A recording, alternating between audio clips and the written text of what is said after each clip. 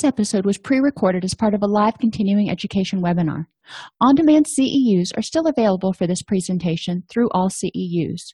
Register at allceus.com/counselor toolbox. This episode of Counselor Toolbox has been sponsored in part by Foundations Events. As the behavioral health industry evolves, the need for collaboration is greater than ever. Join Foundations Events at the Innovations in Behavioral Healthcare Conference, June 20th and 21st in Nashville. Focused on listening to both the patient and provider, this conference offers 2 days of sessions that follow the journey from meeting the patient where they are to helping them find recovery. Special pricing for licensed clinicians is available with the opportunity to earn over 20 CEUs. Visit foundationsevents.com/counselor toolbox for more information and to register today. I'd like to welcome everybody to today's presentation on non-pharmacological pain management, specifically using cognitive behavioral therapy for pain, otherwise known as CBT-CP. I am Dr. Dawn-Elise Snipes, and I will be facilitating this discussion.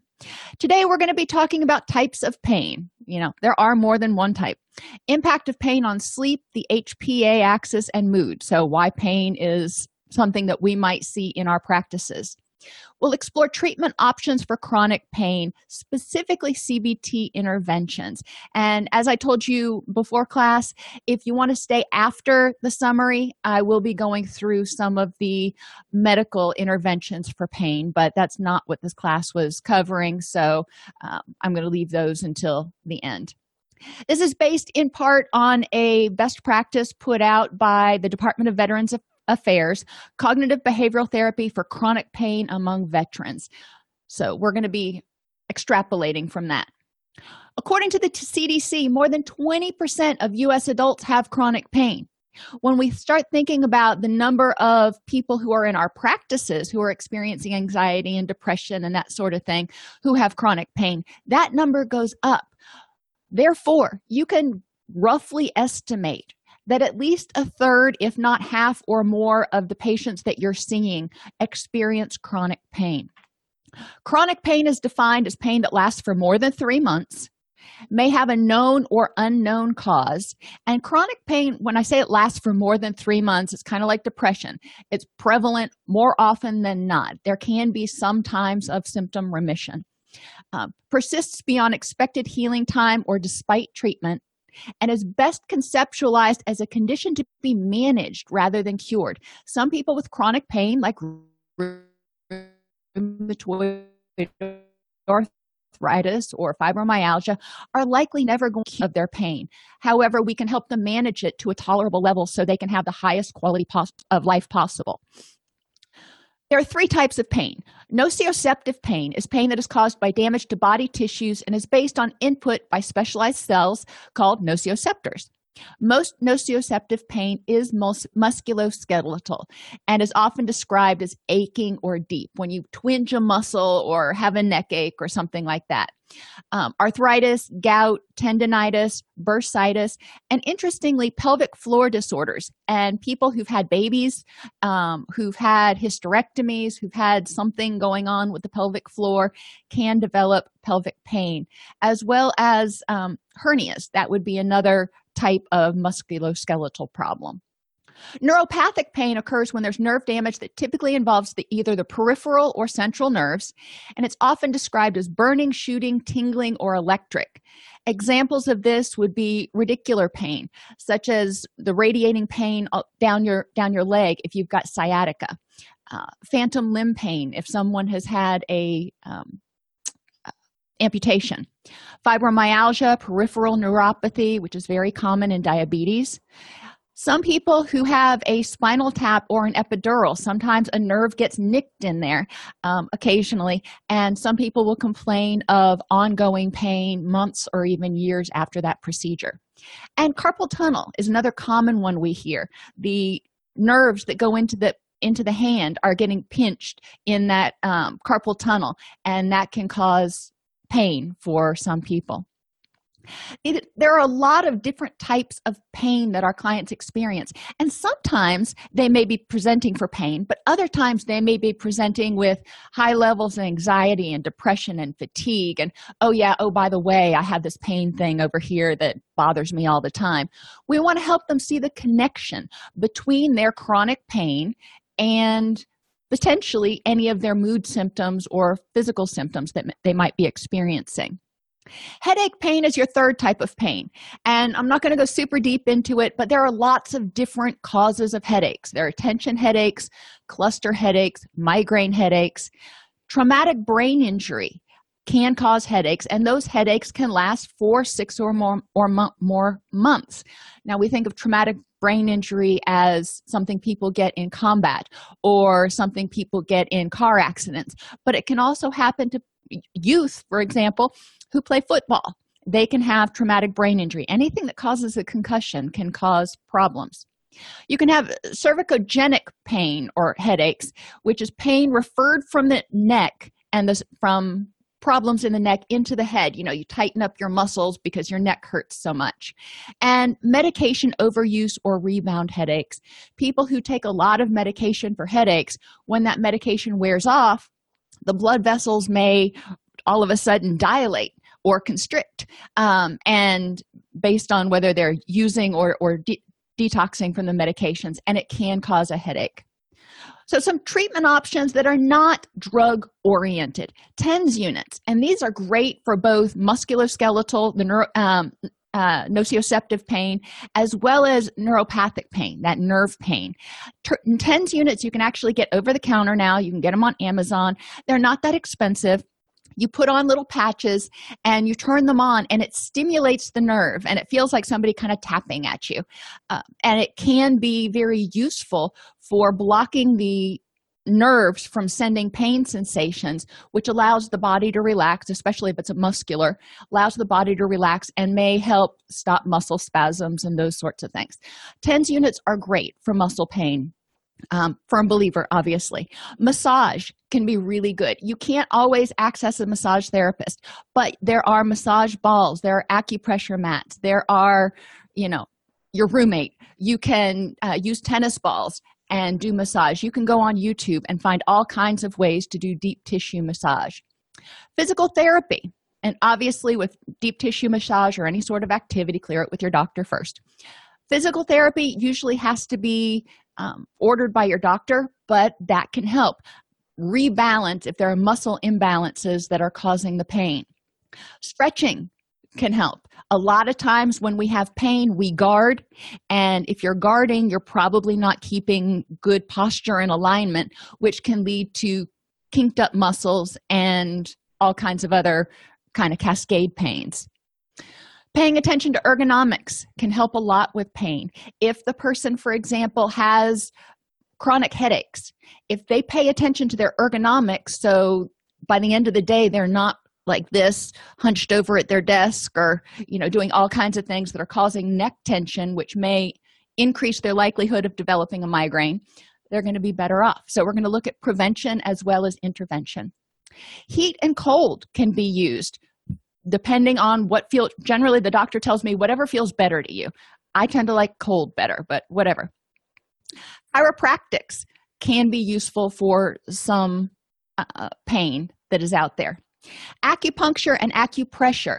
Some people aren't cool with the needles and they want to do acupressure. Acupressure you can learn how to do at home, and you can do acupressure on yourself. There are a lot of acupressure points for migraines, for example, which can be really useful. Again, we are not certified or licensed in either one of these, so we're going to refer people to clinicians who are, and or they can go on YouTube and or somewhere else and learn about those things. And yoga and Tai Chi.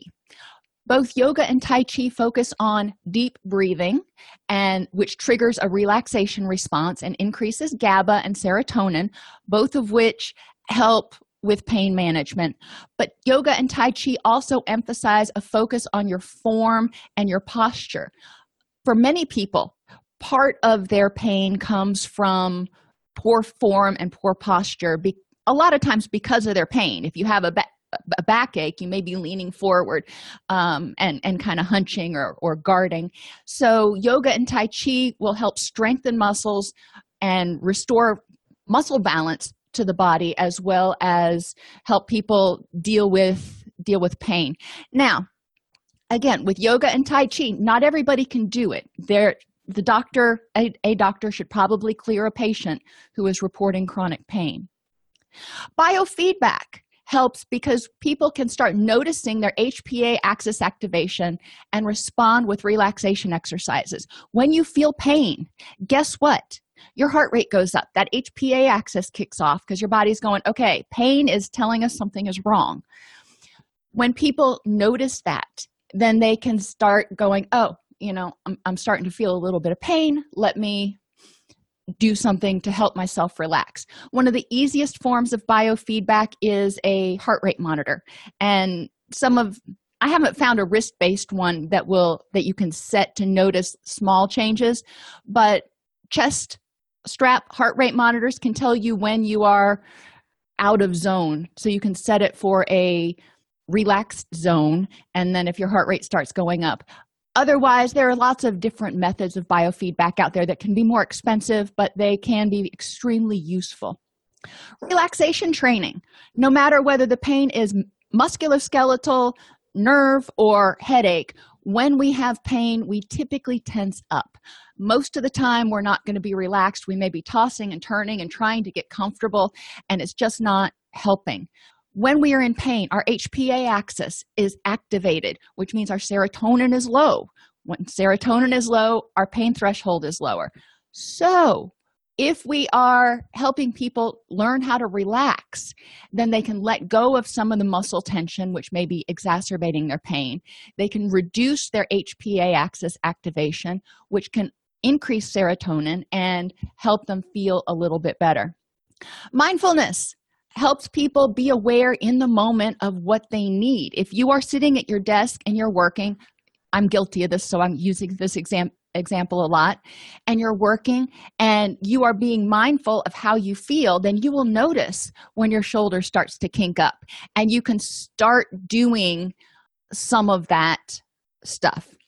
And with biofeedback, relaxation training is one intervention for biofeedback. If you're using other forms of biofeedback that notice muscle tension, then you may do something else, such as massaging that area or whatever the physical therapist tells you to do. The intervention for the biofeedback really depends. Cognitive behavioral therapy, which is what we're going to talk about a lot today, addresses thoughts, behaviors, and emotions. So CBT, we generally talk about CBT and cognitive distortions, and that's it. But we're missing the whole behavioral component of it. We want to help people see how changing their thoughts or their behaviors can impact their feelings, and how all three of those things impact one another. Interestingly, observable behaviors like grimacing, sighing, or limping are often socially reinforced and can lead to increased self-perceptions of pain. We do want to help people become aware of their behaviors so they're not getting that reinforcement. Negative thoughts and emotions can lead to increased pain perception. If people are scared or anxious about their pain, it can cause them to focus on it more, which can cause it to feel like it's hurting more. Acceptance and commitment therapy aims to develop a greater psychological flexibility and help people learn to live in the and. You've heard me talk about that before. ACT accepts the fact, or puts out the fact, that pain is a part of life. We're going to have pain sometimes. It's realizing that we can have pain and a rich and meaningful life at the same time that is important, especially if you've got chronic pain. You have to arrive at that place where you can accept that you can have chronic pain and you can manage it. You may never be pain-free again, and you can have a relatively high quality of life.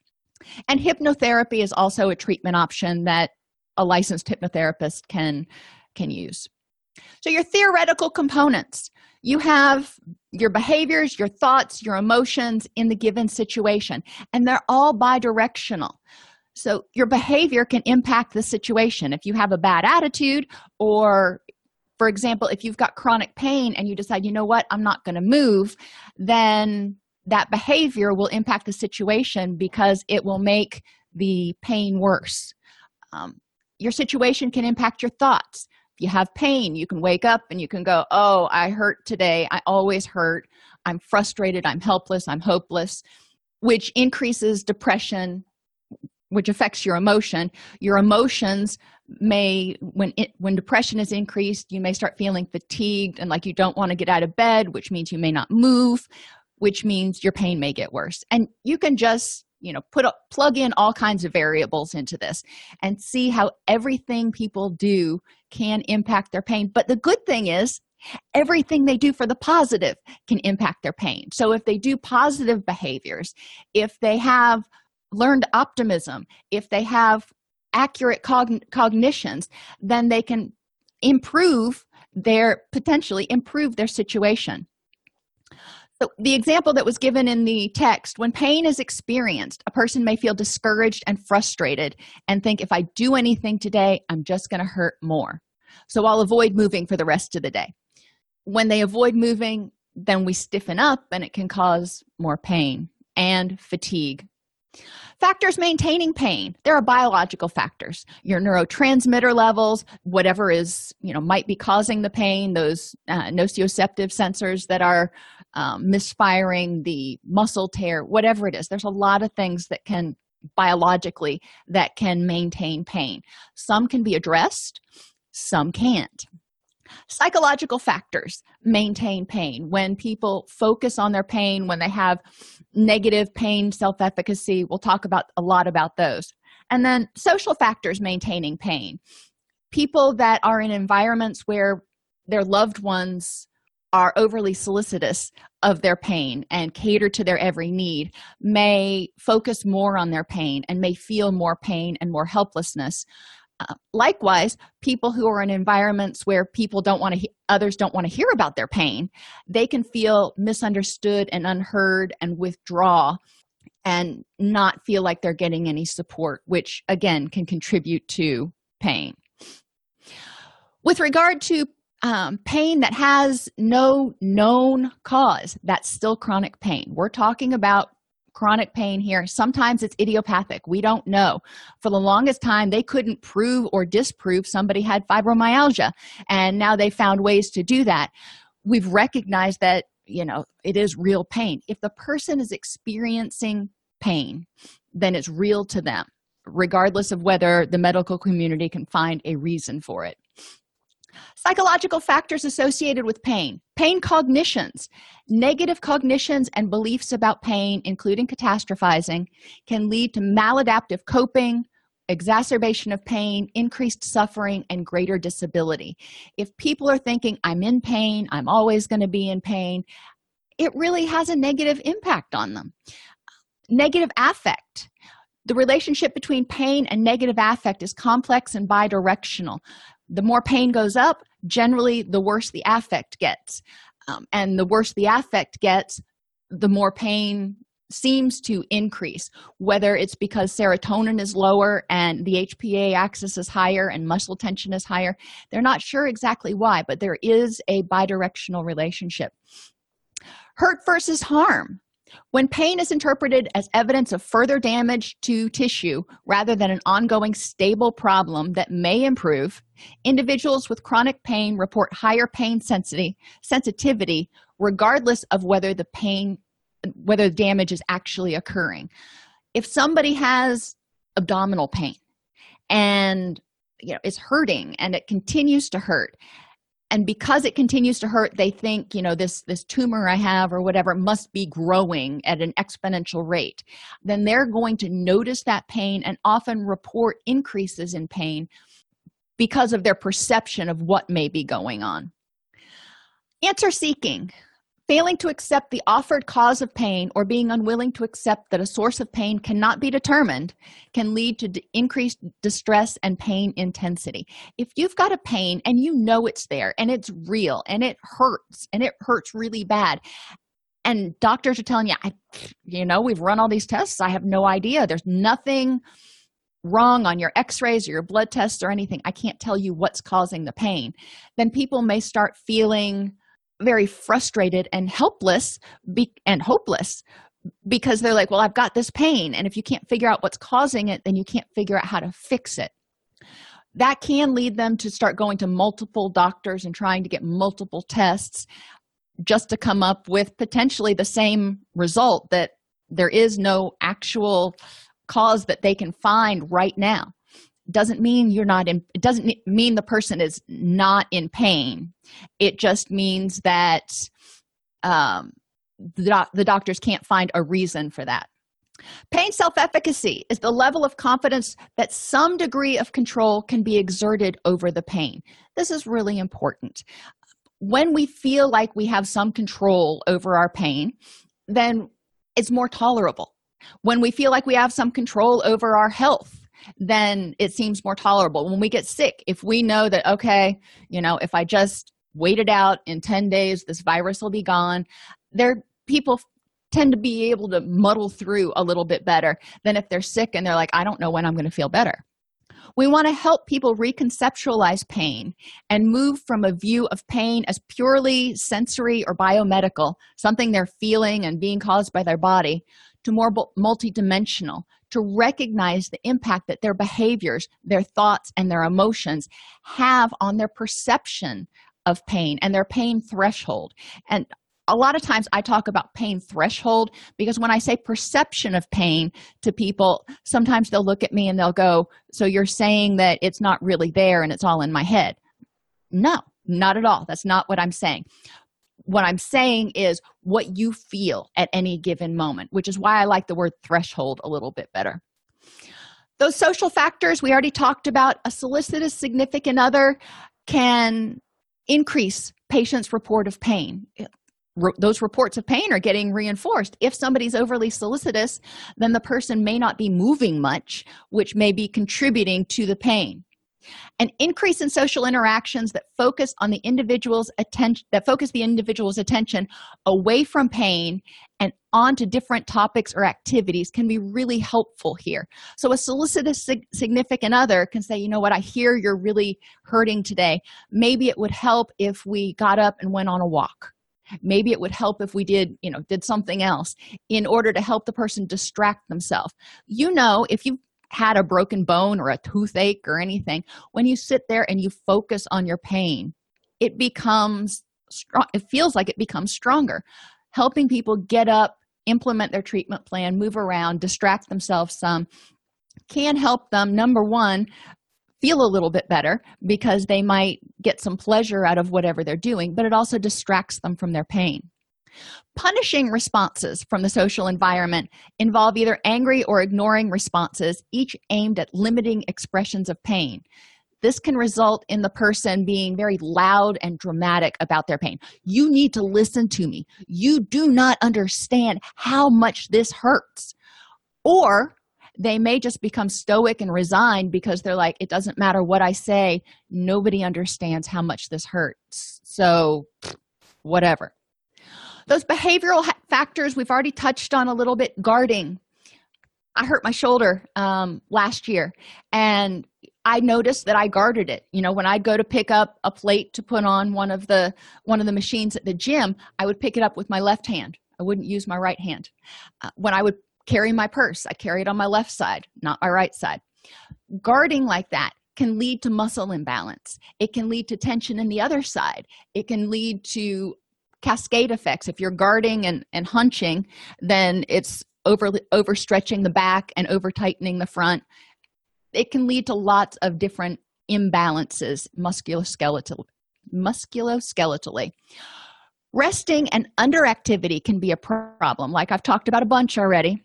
If you've ever had an injury or something and been stuck sitting, you just couldn't move for some reason, and you got up to go to the bathroom, and you were just so stiff. It was just like, oh my gosh, my body's kind of frozen in the position it was in. Well, multiply that times about 10, and you can see how the problem might become exacerbatory, if that's a word, with chronic pain, because people may just not want to move because it hurts when they do. I know that's one of the reasons I am really bad, I'll admit, about actually doing my physical therapy exercises. Whoops. And overactivity is just as much of a problem. Some people go, you know what? I don't care. My back hurts. I'm going to push through the pain. I've got stuff to do today. Well, that could make the injury worse. That could make whatever the problem is worse, which means it's important to pay attention to pacing. We are going to talk about that in a minute. The impact of pain emotionally, depression, hopelessness and helplessness, anxiety about what's causing the pain and if you'll ever be pain-free, anger and frustration that you can't do the things that you want to do or you used to be able to do, guilt for not being able to do the things that you used to do or you want to be able to do.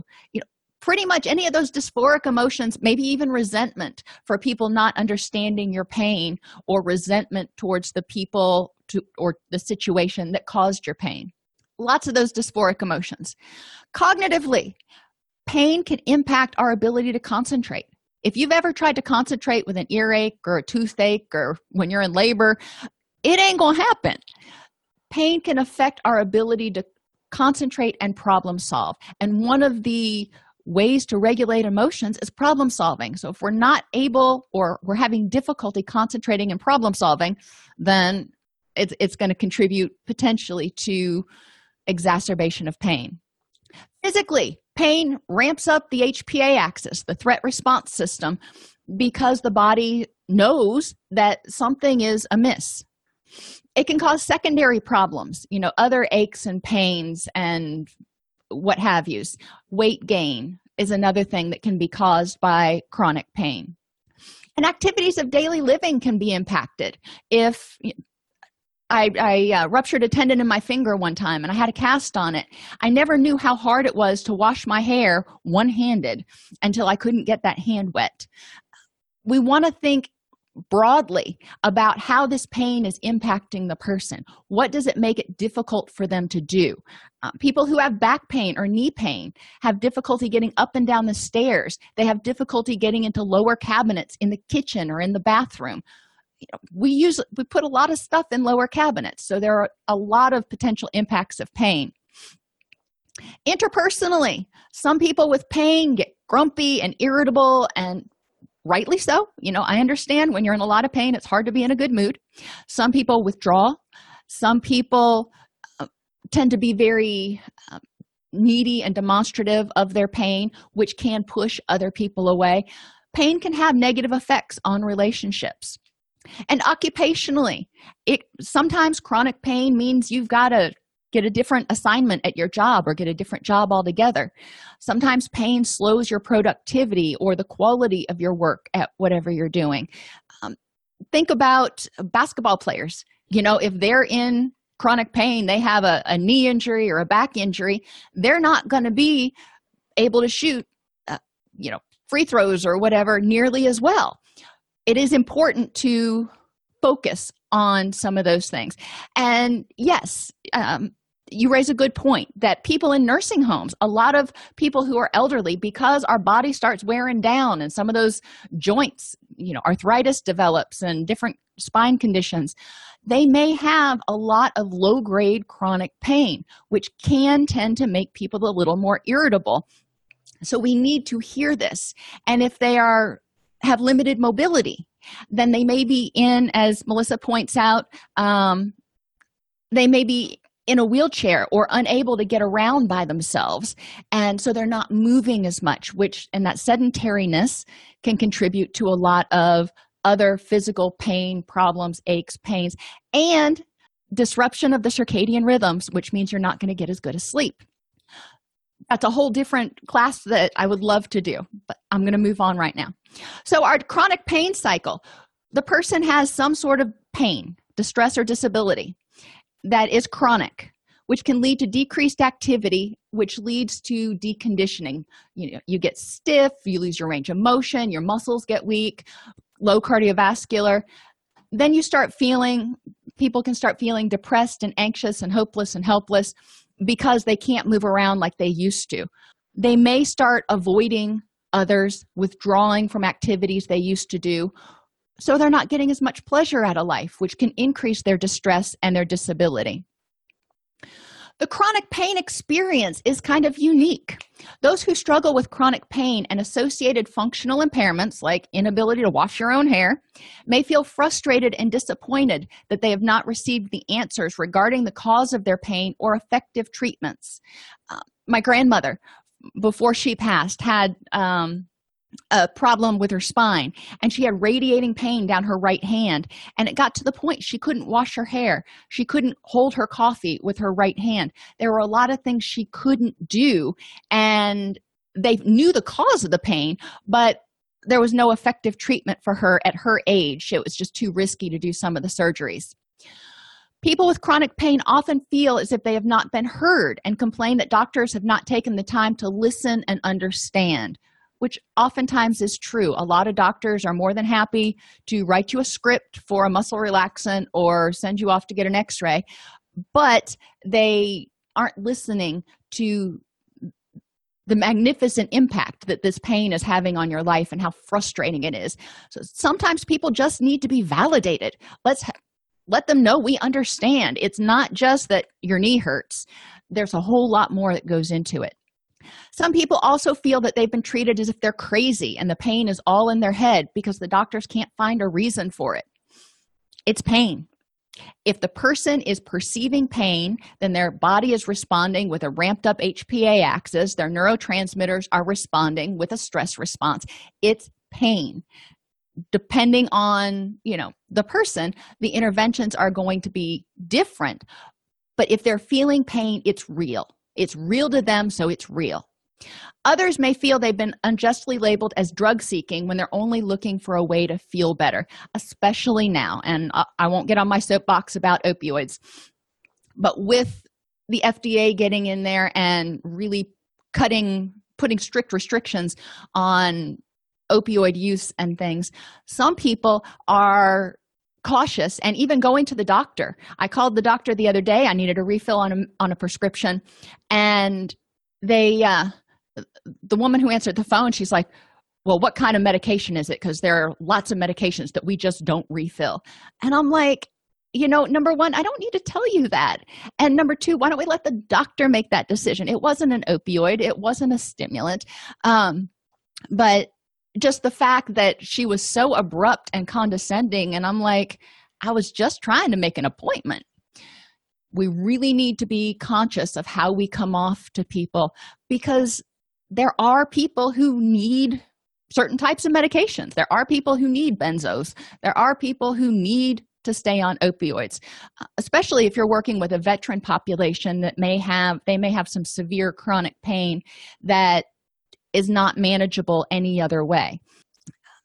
Factors such as these may cause those with chronic pain to present at the initial session with us with doubts that anything will help. They're there, they're resigned, they're like, this ain't going to do anything. I'm here, but I don't think you're going to be able to help me. We need to remember that pain is emotional and physical and social and interpersonal. It affects every area of life. Many people expect to rely on passive treatment that provide rapid relief, like drugs, surgery, injections, chiropractics, or massage. Well, those can help sometimes, but at 2 a.m, you're not going to be able to find a chiropractor to, work his magic to make your pain go away. It is really important that we emphasize the benefits of self-managed active approaches.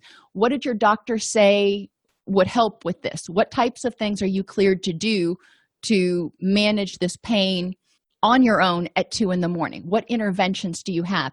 Keep a list of those things on the refrigerator or wherever they need to, so they can refer to it.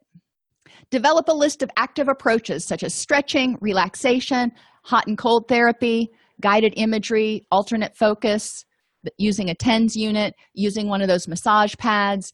Anything that works for them, have them put that on the list. Sometimes people have changing or vague complaints. Sometimes it's because they're more comfortable focusing on somatic rather than emotional complaints. We need to ferret that out. If their pain seems to be the focus of treatment when it seems like their anxiety is really going up.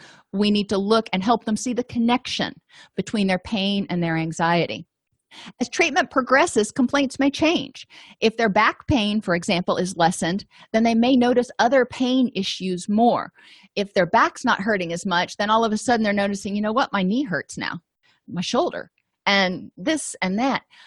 Well, it's possible. It's possible that you've got some misalignment. It's possible that pain was always there. You just didn't notice it because the back pain was so much stronger. Okay. We want to help them embrace the dialectic. We want to help them focus on the fact that, hey, my back is feeling a lot better, score. And the fact that because their back is feeling better, they're able to notice other things. That's good. We also want them to use the tools that they used to address their back pain or whatever the original big pain was. How can you use those tools to address these other pains, stretching, hot and cold, etc.? When the location of the pain shifts, it is important to have them have their new pain evaluated by a doctor. We don't know if there's something physiological that needs to be attended to. Redirect them to that primary pain to help them notice the improvements. Remind them of strategies that they used to manage the original pain and apply those to the new pain. And identify cognitive, emotional, or behavioral issues contributing to what's going on, contributing to the new pain or the vague pain, and effective solution. So if they have this vague report that, I'm just feeling more exhausted all the time, or I'm just feeling icky all the time now, one of the things that we really want to do is talk to them about what has changed that, 3 weeks ago you weren't feeling as bad and now you're feeling worse. What's changed between 3 weeks ago and now? And how might that be contributing to you feeling worse? When complaints are vague, it may be counter-therapeutic to focus on them. You can also consider using a transdiagnostic approach and identifying possible HPA axis-related issues. So if somebody says, I'm feeling tired all the time, we might want to say, you know what? That may be your body trying to repair itself. Obviously, have you talked with your doctor about this? Let's see what things, when you're not feeling tired, I always focus on the solutions. When you're not feeling tired, what's different? And how can we make that happen? Or what do you think is contributing to this? If I'm going to focus on it. But a lot of times, if it's just a vague complaint that they mention in passing, let it pass. If it's important or if it's really problematic, they'll bring it up again. In the assessment and interview, get a pain rating, the frequency, intensity, and duration of their pain and the type. A lot of times in JACO accredited organizations, you also need to get the type, whether it's tingling, burning, achy, whatever. Get the pain rating.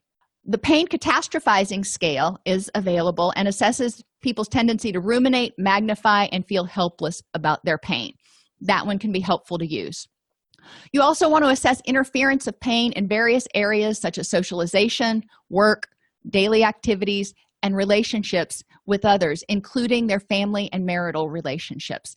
Pain, even if it's, impacting their social relationships, it may be impacting their family and marital relationships in other ways. We do want to be cognizant of that. Assess the existence and severity of depression and anxiety symptoms, which have a high co-occurrence with pain. Assess perception of quality of life regarding physical health, mental health, relationships, and their environment. How are things going? Do you have a good quality of life right now? Generally, they're going to say no because they wouldn't be in your office if they thought they were. However, we want to figure out which ones are worse and what threads we can pull to help them start feeling better. And gather treatment plans and releases of information from other medical providers. So you can talk with a physical therapist, you can talk with the doctor, you can talk with the nutritionist, whomever you need to talk to. Identify times when the pain is better. Most people don't have pain 24/7 all the time unless they just had surgery. When is the pain better, even if it's just a little bit better? And what are you doing or not doing during those times? That's good to know. That's good information. What strategies do you use that help you reduce the pain? Sometimes if you've got a headache, maybe a cold compress helps. What is it that works for you? That's good information to have. Let's put that down. Identify triggers and exacerbators of pain. What makes your pain worse? I know I get more headaches when I'm stressed because I grind my teeth. So if I wear my splint at night, then I wake up and my jaw's not sore. So, knowing that, I know that that's something that I can use to control chronic pain. Set goals with them. Being smart, specific, measurable, achievable, relevant, and time limited. Relevant is really important. What do they see is important right now, and how are these interventions relevant to what helping them reduce their pain? You don't want to just say, well, let me give you a book about depression without making it relevant to them. Reduce the negative impact of pain on daily life is one of the goals for CBT for chronic pain. As evidenced by. AEB stands for as evidenced by. I always have my clinicians put that in their treatment plans. What is it going to look like when the negative impact of pain is eliminated? Improve physical and emotional functioning as evidenced by. That is going to look different for every single person that walks into your office. So what is it going to look like when that person has improved physical and emotional functioning? Increase effective coping for pain as evidenced by, and reduce pain intensity as evidenced by. How are you going to know when your pain is less? A lot of times this is keeping daily logs of their pain and intensity and duration and those sorts of things.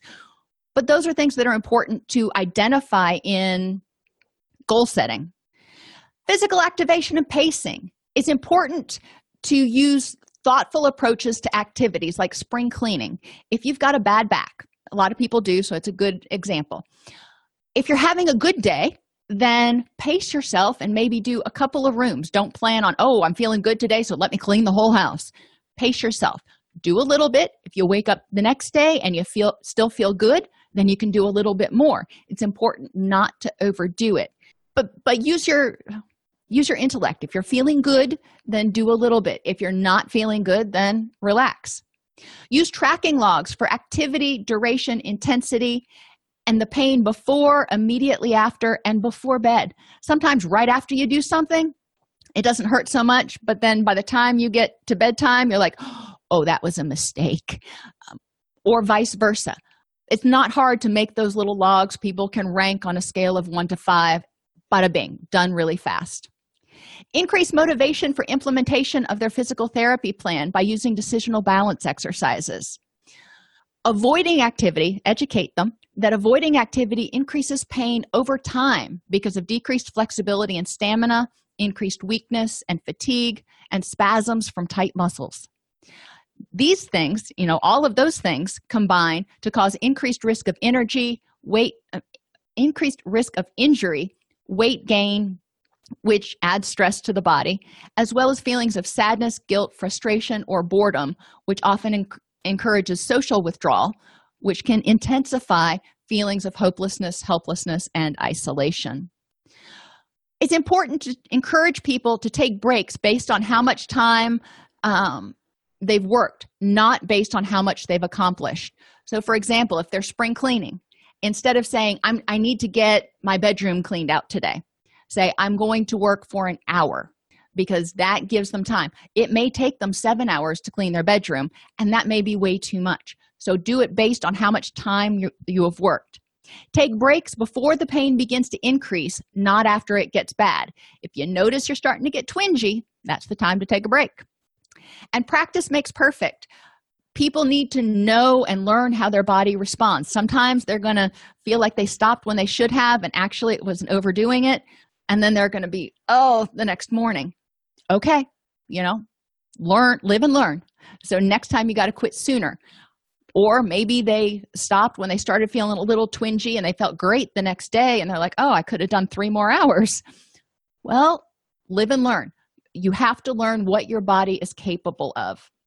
Relaxation techniques such as deep breathing, progressive muscular relaxation, guided imagery, and laughter can all help trigger that relaxation response and some of those endorphins. Deep breathing, when we slow our breathing, it slows our heart rate. When we slow our heart rate, our body goes, hey, it's time to relax. So all of those relaxation chemicals are released. That's a good thing. Progressive muscular relaxation really focuses going muscle group by muscle group on noticing the difference between tense and relaxed. It increases awareness and mindfulness of muscle tension, but it also helps people relax a little bit.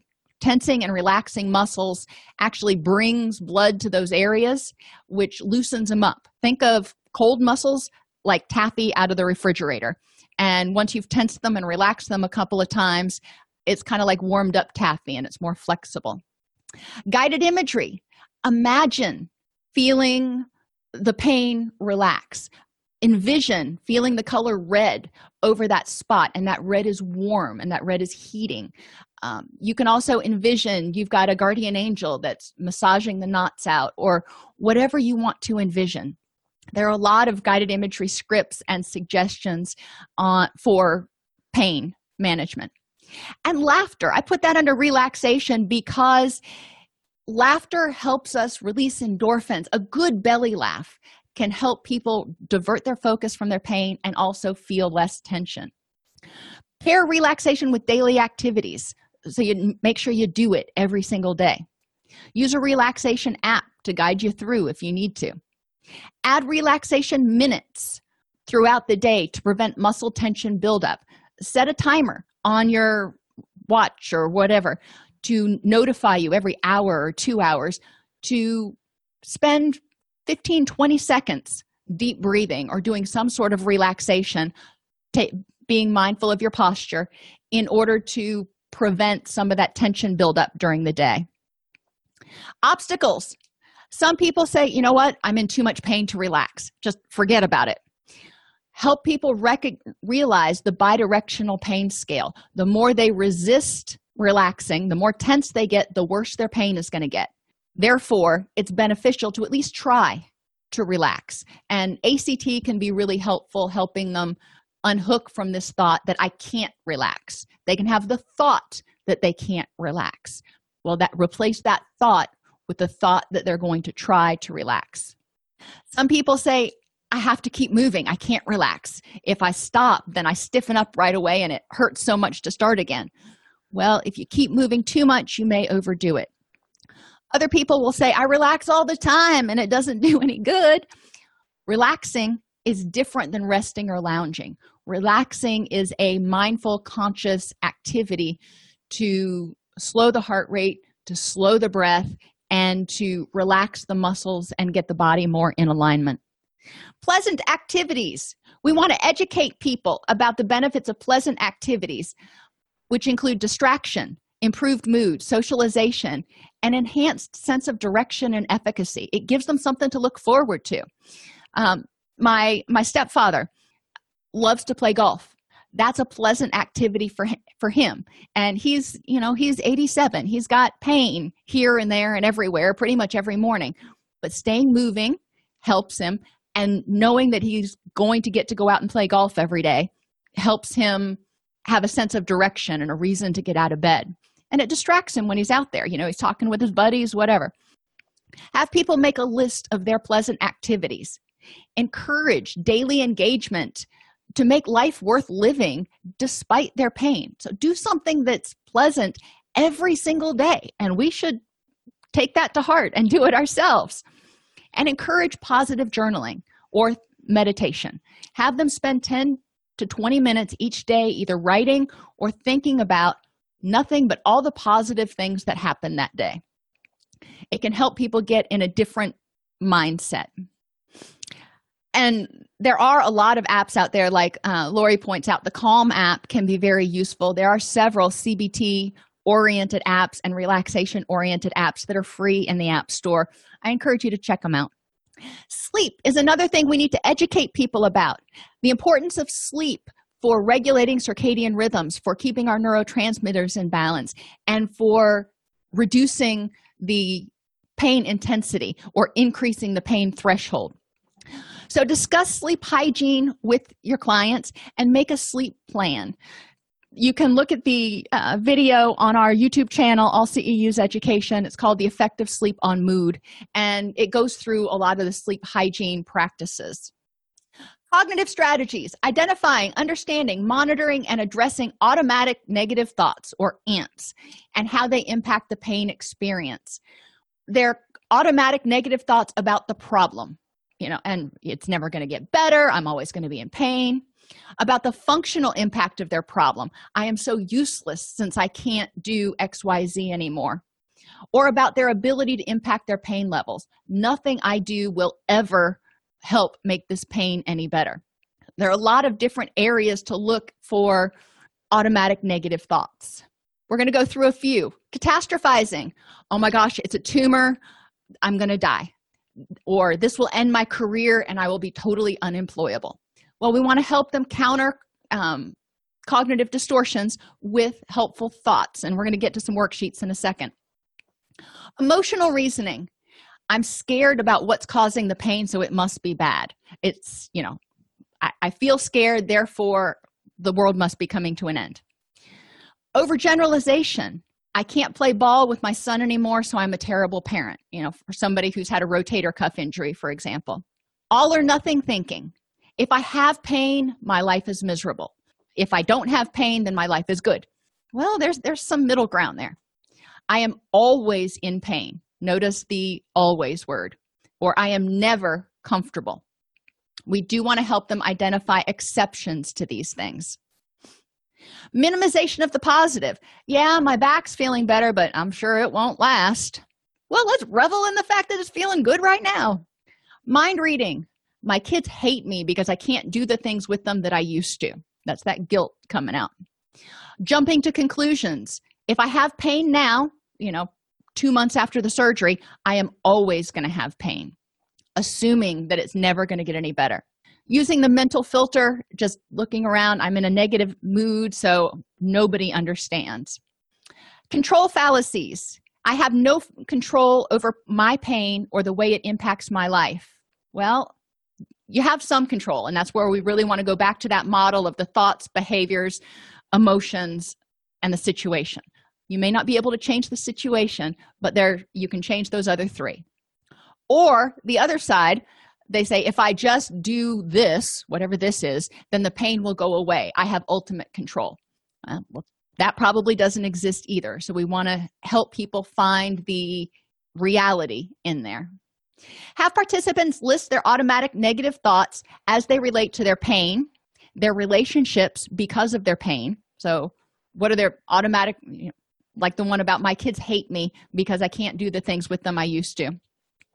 The probability of treatment success. What are their automatic thoughts about their belief regarding their beliefs about treatment success, and their quality of life. My life sucks because I'm always in pain. Well, that's an automatic negative thought. We want to have them list those and identifying them. They get that list, and you can do this in a group, and you can fill up a whiteboard if you want to, if you're doing group activities. Set up a chart or give each person a chart and have them categorize their automatic negative thoughts. So if they have a thought that's catastrophizing, they put that thought there, and then they identify an alternate thought, and give them plenty of room to write and have them do this worksheet so they can really start seeing what they're telling themselves and how it's affecting themselves. And they can identify these alternate thoughts, and they can review those alternate positive thoughts. During the week, as people are going about their day, have them keep a log of their automatic negative thoughts and alternate, more helpful thoughts that they replaced it with, encouraging them to become mindful when they have an automatic thought to replace it with something more helpful. Eventually, hopefully, the alternate thoughts will become the automatic thoughts. Encourage them to review their helpful thoughts at the beginning and end of each day to remind themselves that, if they say, my kids hate me because I can't do what I used to, what's their alternate, more helpful thought? My kids are disappointed that I can't do what I used to with them. However, we still can have fun going to the movies or whatever their thought is.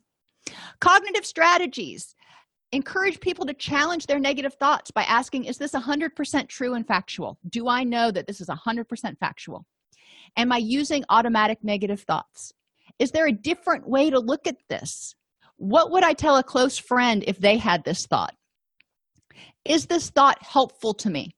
If I have this thought that it might be a tumor and I'm going to die. Is this thought helpful to me? Well, probably not. Not until you get the results back from your doctor and you can figure out what to do. Holding that thought and worrying isn't going to be overly helpful. Is there evidence that I'm not taking into account? Well, maybe the doctor has already told you it's probably nothing. I really want you to get this test run anyway, just, to be doubly sure.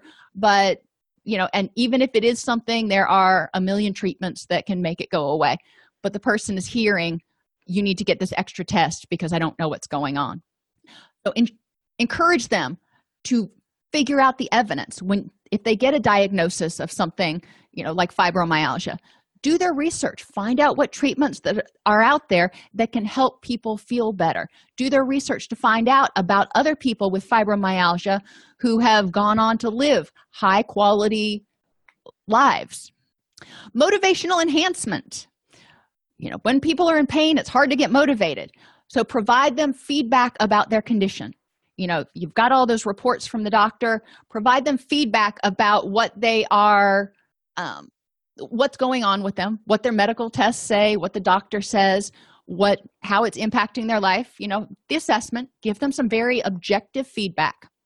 Put the responsibility for change on their shoulders. They have to be the ones that are willing to implement the treatment plans, to change their behaviors, to address their thoughts, and, start making progress. We don't usually give advice, but, we can point them in the right direction if there are things that they may need to educate themselves about. Encourage them to develop a menu of options for ways to handle their pain and alternate helpful thoughts and whatever other things that can be useful for managing their behaviors, their thoughts, or their emotions. Be empathetic. Sometimes people just need to have that pain validated. And be supportive. If they come in and they go, this was a really bad week. Okay, let's talk about that. Or, provide encouragement if they come in and they go, oh, I had a really good week. Okay, let's talk about that for a minute. Let's revel in this good week that you had. So cognitive behavioral therapy addresses both thoughts and behaviors. We need to help people learn about their body and pain, how over or under activity can make their pain worse, and pacing, about sleep hygiene and the importance of sleep in regulating their circadian rhythms, in maintaining their mood, and in helping them, not feel fatigued, which can be attributed to their pain. Help them identify what aspects of their pain they can control. Help them learn about how pain impacts their mood and how their mood impacts their pain. So they start recognizing that, when I'm angry and I'm, tensed up, it's going to make my pain worse. Go figure. And when I'm happy and I'm relaxed and I've got endorphins and high serotonin, my pain threshold is higher and life is good. Help them learn relaxation strategies and talk to them about all of the non-pharmacological methods to address their pain that either we discussed today or their doctor discussed with them. And then finally, identify cognitive distortions and help people develop alternate helpful thoughts, because a lot of what's going on by the time they get to counseling for chronic pain issues, they've been experiencing chronic pain for a while. So there's probably a lot of automatic negative thoughts and helplessness and disempowerment in there that we may need to help them take a look at and figure out what they want to do with it. So there were a couple things in the chat room I saw as we were going through. For religious clients, sometimes prayer can be useful. Sometimes it can be helpful. Sometimes people can view pain as God punishing them. We do want to potentially explore the interaction or relationship between people's pain and their spirituality. If they don't believe in a higher power, if they don't believe in prayer, okay, that's cool. If they do, then it might be helpful. For some people, praying can be very helpful. For some people, saying a rosary, it's very meditative and can help relax and generate that sense of calm. There's a lot of guided imagery that can be used around spirituality too. It just depends on what the person is comfortable with. And when pain doesn't go away, there are ways to help people If they are spiritual, obviously many of us will feel more comfortable referring people to a religious advisor. However, we can talk with them about, what they perceive that means. If their pain doesn't go away, what do they perceive that means? Are they being punished? Are they being tested? You go back to the book of Job, and that was a book about suffering and testing. Job wasn't being punished for anything at all. But it depends on people's philosophical understanding of what that pain means to them, and potentially exploring alternate explanations for what it might mean. For cognitive behavioral therapy, CBT-CP, the protocol that the VA uses is 12 sessions. Now, it's possible to use more than that or potentially even fewer than that, but 12 is usually a pretty good benchmark for cognitive behavioral approaches. If y'all don't have any other questions, I'm going to go ahead and just review really quick some information about pharmacological interventions. This is not on your exam, so if you want to go take your test and get on with your day, that's fine. If you want to stick around for this, then it'll be short. We talked a lot in the presentation about non-pharmacological interventions, about TENS units, massage, relaxation exercises, cognitive interventions, yada, yada. Sometimes people need some sort of medical intervention, and it's possible for a lot of people to get some relief from those. The medical interventions often involve, especially the oral drug-related interventions, involve increasing serotonin, increasing norepinephrine, or increasing GABA. We know that all three of these neurotransmitters impact one another, and we know that all three of these neurotransmitters impact dopamine. That being said, if somebody has chronic pain and they already have, an adequate level of serotonin for them, whatever that looks like, then taking serotonin reuptake inhibitors may cause agitation, restlessness, anxiety, irritability. It may make them feel worse. Low serotonin is associated with a lower pain threshold. It is something to consider. A lot of antidepressants have been used for pain management. Same thing with norepinephrine. High norepinephrine can cause agitation, restlessness, anxiety, and irritability. Norepinephrine is also one of those chemicals that's released when the stress response system, when the HPA axis is activated. So if we're increasing that pharmacologically and the body already has high levels, then the person may feel exceptionally agitated. And GABA increases serotonin. GABA is our main relaxation response. It's kind of our natural Valium. Those are important to know because most of the oral medications that we take, especially our opioids and our antidepressants, affect those neurotransmitters. Some of the medical pharmacological treatment options include NSAIDs, your ibuprofen and your naproxen and those sorts of things, your over-the-counter medications. Those can be helpful for some people. For others, it's not enough. You can move up to opioids, which we know have a high addictive potential, and it's hard to get them and getting increasingly hard to get access to them. When people start taking opioids, within 3 to 5 days, the body starts adjusting to having opioids in their system, which means they're starting to become tolerant to those opioids, which means that eventually they're going to need an increased dose. When they stop taking opioids, when they're taking opioids, their body's not producing natural opioids, or not as many. When they stop taking the opioids, their body's still not producing those natural opioids, which means their pain perception, their pain perception goes up, their pain threshold goes down for a brief time when they stop taking the opioids until their brain realizes, oh, you're not taking that oral medication anymore. I need to start producing opioids again. It's important to recognize and to educate patients if they're getting off of opioids, that they may have some rebound pain, they may have some rebound achiness for a brief period of time, and to talk about it with their doctor. Tramadol or Ultram is a narcotic. It blocks pain receptors and it releases serotonin and norepinephrine. I know I've had a lot of patients come through who've been on Tramadol. Topical analgesics, any of your rubs, your Myoflex, your Icy Hot, any of those things help some people. Muscle relaxants is another category of oral medications that can help, especially if it's musculoskeletal pain, because it causes the muscles in the entire body to relax. There is some risk of dependency with muscle relaxants. Adjuvant analgesics are medications that are intended for something else, but they found that, hey, this thing also helps with pain.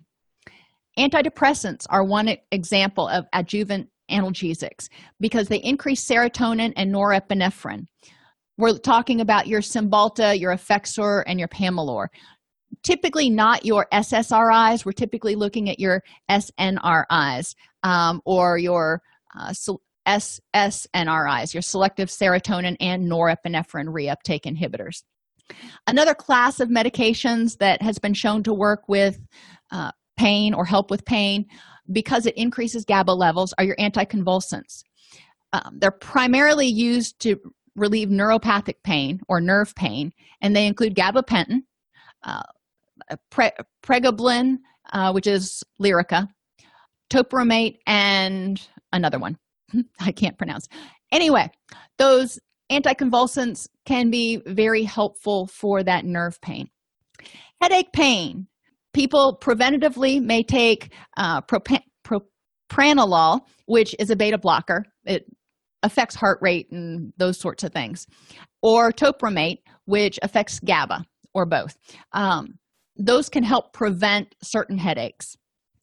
Abortive headache medicine helps you, kind of get rid of a headache when you notice it starting.